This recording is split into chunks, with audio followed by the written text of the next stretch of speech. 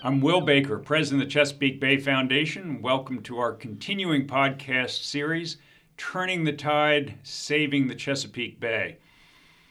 I'm joined today here in headquarters office in Annapolis by Tanner Council, who is our grassroots coordinator in Virginia, working out of the Brock Environmental Center in Virginia Beach at the mouth of the Chesapeake Bay, right along the shores of the Lynnhaven River on one side and the Chesapeake on the other. So welcome, Tanner. Thank you very much. It's great to be here. We're here to talk about Clean the Bay Day, what has really become almost an institution in Virginia. One day when volunteers come out and do an extraordinary job of cleaning up trash and litter, tires, old washing machines. I might get you to tell us some of the more interesting things. Everything including the kitchen sink. Everything included. And we catalog all of the litter as well, don't we? We do. We get records normally of the largest, the most common, and the strangest finds. Okay, so Tanner, let's start from the beginning. Tell us just a little bit of how Clean the Bay Day got started and how CBF took over and when that happened and where are we now? Okay, so Clean the Bay Day, we're in the 28th annual iteration of the program. So it stretches back quite a ways. So a lot of the stories that we know about are actually, there were no clear records. Nobody really knew that this was going to become such an institution, as you said, or the real Virginia tradition that it is now. But it did start, having spoken with some of the founders, it started around a kitchen table, as some of the best programs do, some of the best ideas do. And with some citizens that said, hey, we're starting to notice some problems with litter on our beaches. And if nobody's going to do it, we're going to be the ones that are going to do it. And that was 28 years ago? 1989. 1989. So I imagine that they were having discussions in the late 80s. And by 1989, they decided to do something about it. I don't think that it's a coincidence that Clean the Bay Day happens on the Saturday after Memorial Day. So that's when the beaches get their first big hit of tourists for the year. So they weren't necessarily doing it for the tourists, maybe. They were doing it to start the season off right, right after they get their first big hit. And it's from there, it was started in Virginia Beach, and from there it really just grew like wildfire. Neighboring localities like Norfolk and Chesapeake, Portsmouth, Hampton, they started taking it on. When the military joined, that was a big jump in our numbers. Because we have, in the citizenry and in the civilian life, we have volunteers. In the Navy, they have voluntold.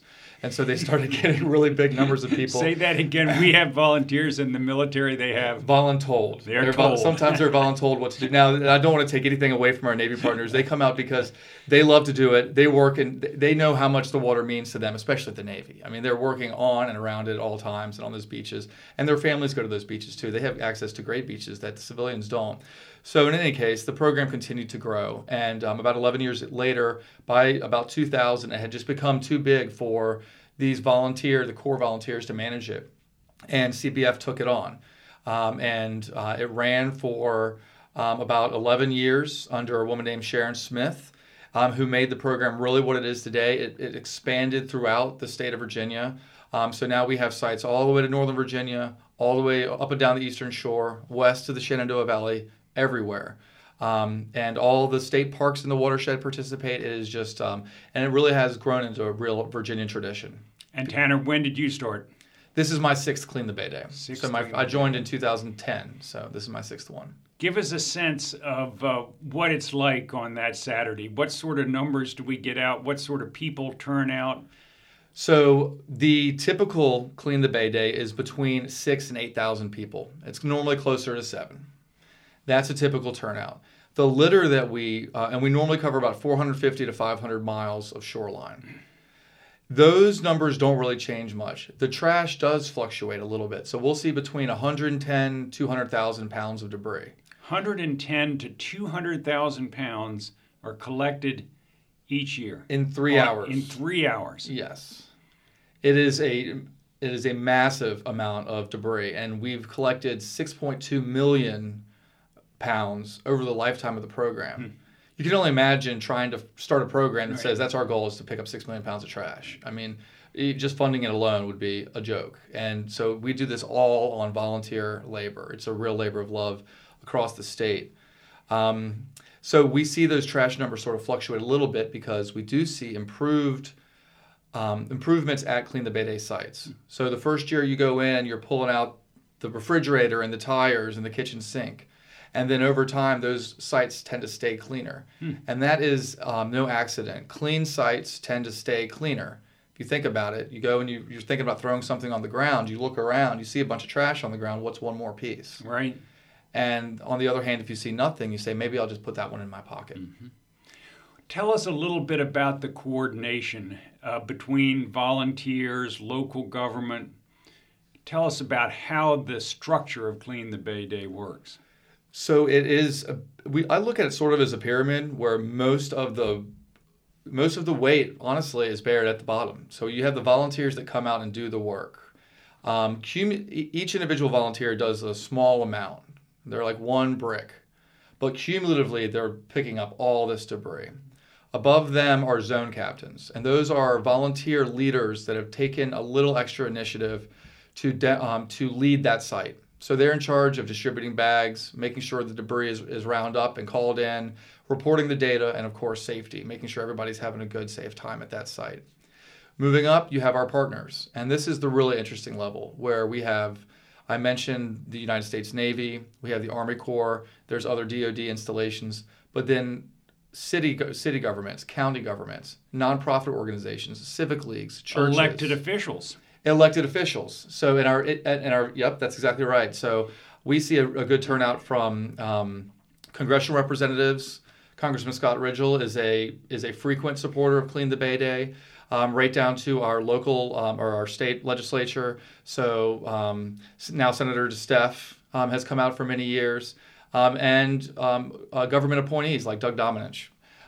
Secretary of Natural Resources. Secretary of Natural Resources has come out a couple of times as well. So, and that's really great. And I'll tell you, we take those volunteers very seriously because we're able to get them out into the resource, out of the halls and into the resource. And talking to other people, talking to volunteers who are there and learning things about the local environment, and other people having a chance to ask them questions and interact. Absolutely. And they have an opportunity to address the crowd, which they almost always do. Mm-hmm.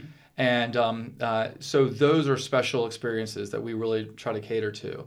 And we'll always send CBF staff to help there so as not to detract from, say, the zone captain that says, oh, wait a minute, I've got a congressman coming today, and it completely throws him or her off their game. We'll send some CBF staff out there to make sure the messaging hits as well, and to show that this is a litter cleanup. Yes, we're just doing a simple sweep of the area, but to sort of tie in the deeper meaning of the program. So Tanner, the corporate sponsors have been really valuable for this program, to say the least. Give us a sense of who have been some of the prime corporate sponsors over the years. This year, we've had great support for many, many years. This year, our lead sponsorship is shared by CSX and Norfolk Southern, with additional sponsorship by the Port of Virginia, River Network and Budweiser, and Heliosage. We also have our media sponsors with Alt Daily, Inside Business, and our printing is done by Allegra. So the first Saturday in June, right. What is the date? I don't have June 4th. Saturday, June 4th. Saturday, June 4th. Much information about this on our website. How do people get involved? How do people find out about sites, where to go, how to be part of this great thing? We have a beautiful website at cbf.org/clean. /clean after cbf.org. And you go there, there's a big blue button that says register now. There's another one lower on the page, and you can see all of our sponsors there. You can see a little bit of the history that we talked about. You can see some video from coverage from previous years. And of course, when you click that register now button, you'll see a long list of sites all over the state, and they're listed regionally. So you can look and say, I'm going to be in the South Side, I'm in Northern Virginia, I'm on the Eastern Shore, and you can start to look at different areas. Clean the Bay Day actually has about 250 sites. So we group them all into regions. So central, South Side Virginia, you'll see Norfolk, Portsmouth, Chesapeake, Virginia Beach, and you pick one of those, and then you'll be contacted and told exactly where to go. And one of the things that has always impressed me is the number of corporate sponsors. This is largely run by volunteers and CBF staff. but there's a lot of expense that goes into it, and our corporate sponsors have been terrific over the years. Absolutely. So we have had a wide variety of different sponsors. This year, CSX and Norfolk Southern are sharing the lead sponsorship for the program. And we also have participation by we have our media sponsors as well, which chip in. Alt Daily and Inside Business this year are our sponsors.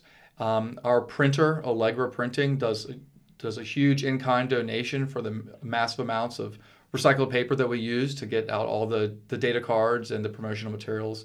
So, yeah, again, just everybody kind of coming together for a common cause. I think there's a great symbolism in Norfolk Southern and CSX, two competitors, obviously, coming together to work for a common objective. And you and I were talking earlier, it really is a great example of how things can be done and achieved when many different groups, many different sectors of society, parts of government come together in a coordinated fashion with one spot on the wall, one effort. Talk a little bit more about that coordination you've seen and how impressed you've been with it. So if only the work that we did Baywide, ran as smoothly as Clean the Bay Day. So there are people, our partners are coming from lots of different points of view. You have the military, you have corporations, you have city governments and nonprofit organizations. And it is my job as coordinator to kind of bring them all into agreement, to just show up on the same day and to field and to report the same amount of data. But more or less, this is something that everybody gets behind. There's no controversy with it. And while they may be in it for people come for different reasons, at the end of the day, we have the result. And everybody sees that we've put in this small amount. And even this goes right down to the volunteer as well. I've been part of this for 3 hours, but you look out and you see how much we were able to do in 3 hours. And so it really gives you a sense of what could be accomplished. And so it is a model of cooperation. That kind of coordination and across the region, everybody working toward the same objective. You know, you and I also were talking, we hear from time to time, well, it's just trash. It's not really pollution. But you had some thoughts on that. Right. Well, so first of all, litter is probably our most preventable and easiest pollution. You can either just reach down and pick it up, or you can just not drop it in the first place. Unfortunately, as we know, the pollution, the more insidious and dangerous pollution, is the stuff that we can't see. So on one hand, a plastic bag is just like a sediment plume or an algal bloom working its way through the watershed, working its way through a water body. So where you see litter, it's often where there's smoke, there's fire. But more than that, the program is a gateway for a lot of people to come out for the first time and to see that they can make a difference. So the symbolism of picking up and you fill a bag of trash, and your sister filled up a bag of trash, and your buddy filled up a bag of trash, and when you walked on that site that day, there was all this trash, and you look back as you're leaving and it's all gone. People get a sense of accomplishment. People get a sense that a difference can be made, and that it really is a cumulative, in a cooperative way, you can make a big difference in a relatively short amount of time. So I think that especially with litter, there are additional kind of learning points there. This is where, in Hampton Roads especially, which is where the program started, polluted runoff from storm events running off of our streets, that is our most serious source of pollution there.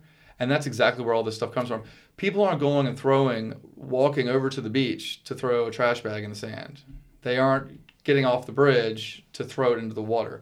It's all washed off of our streets, just like all the other sources of pollution. And you got to believe, and we know there are real examples of this, when people start to do something like this, start to see the contribution they can make in those 3 hours, that creates a conservation ethic in people that encourages them to go on to the next step of doing more and learning more and be more engaged. And it really has been an enormously valuable and successful way of getting people in touch with their environment and learning that they can, in fact, make a difference. Clean the Bay, we refer to it as the Gateway Program. You don't have to know a whole lot. You don't have to, be a tree hugger to come out and do this program. You come out, you pick up litter for a few hours, and you see that, okay, there is a space for me. There is a space for me in the world, in the ethos of conservation. Great corporate opportunity to engage employees. Great family opportunity to engage children. Oh yeah, really good. Any particular story or person or piece of trash or that has stood out in your 6 years? One piece of debris that has always stood out to me was a light bulb that had a full mature oyster growing on it, and it just stood out to me. And I don't know, there's so many symbols in there, the oyster and the light bulb and the idea, the delicacy of how delicate a light bulb is and how delicate an oyster is, and how those two work together. I don't know. I'll let the listeners be the judge of what that means. But that's always stood out in my mind. We have found everything out there, though. We have found. I think every year we find an entire vehicle out there and just spread across the watershed in every different part. Are cigarette butts still the most common? Cigarette butts are typically reported as the most common. It'll be cigarette butts or some form of plastic. So it's either a plastic bag or a plastic bottle are the most common. Tires. You'd think that they were reproducing out there. We just keep finding them. We find them again and again. Spawning tires in the Chesapeake Bay. Unreported story. I think and there are some folks out there. Cameron Swain is a park ranger, park manager at Falls Cape State Park, and she has been part of every single Clean the Bay day.